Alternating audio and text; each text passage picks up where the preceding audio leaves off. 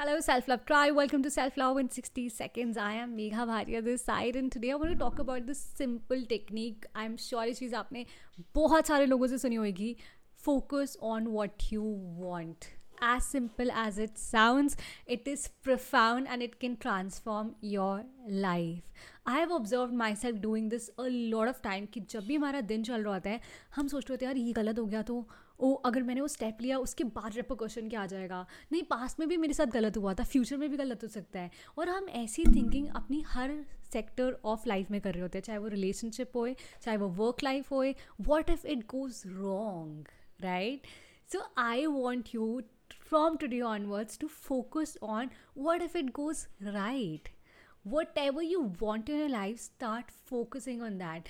Just a small shift. जब भी आपके माइंड में वो थॉट आ रही है कि अगर गलत हो गया तो उस थॉट को चेंज करके एक पॉजिटिव थॉट लाओ.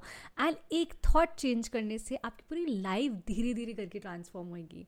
आई नो ये बहुत छोटी चीज़ है, आपने बहुत बारी सुनी है, बट अगर आप सिर्फ इस छोटी चीज़ को अपने दिन में हर टाइम अवेयरनेस के साथ ऑब्जर्व करने लग जाओगे, you will start living a more alive life. आप बहुत ज़्यादा प्रेजेंट मोमेंट में रहने लग जाओगे and things will start happening for you.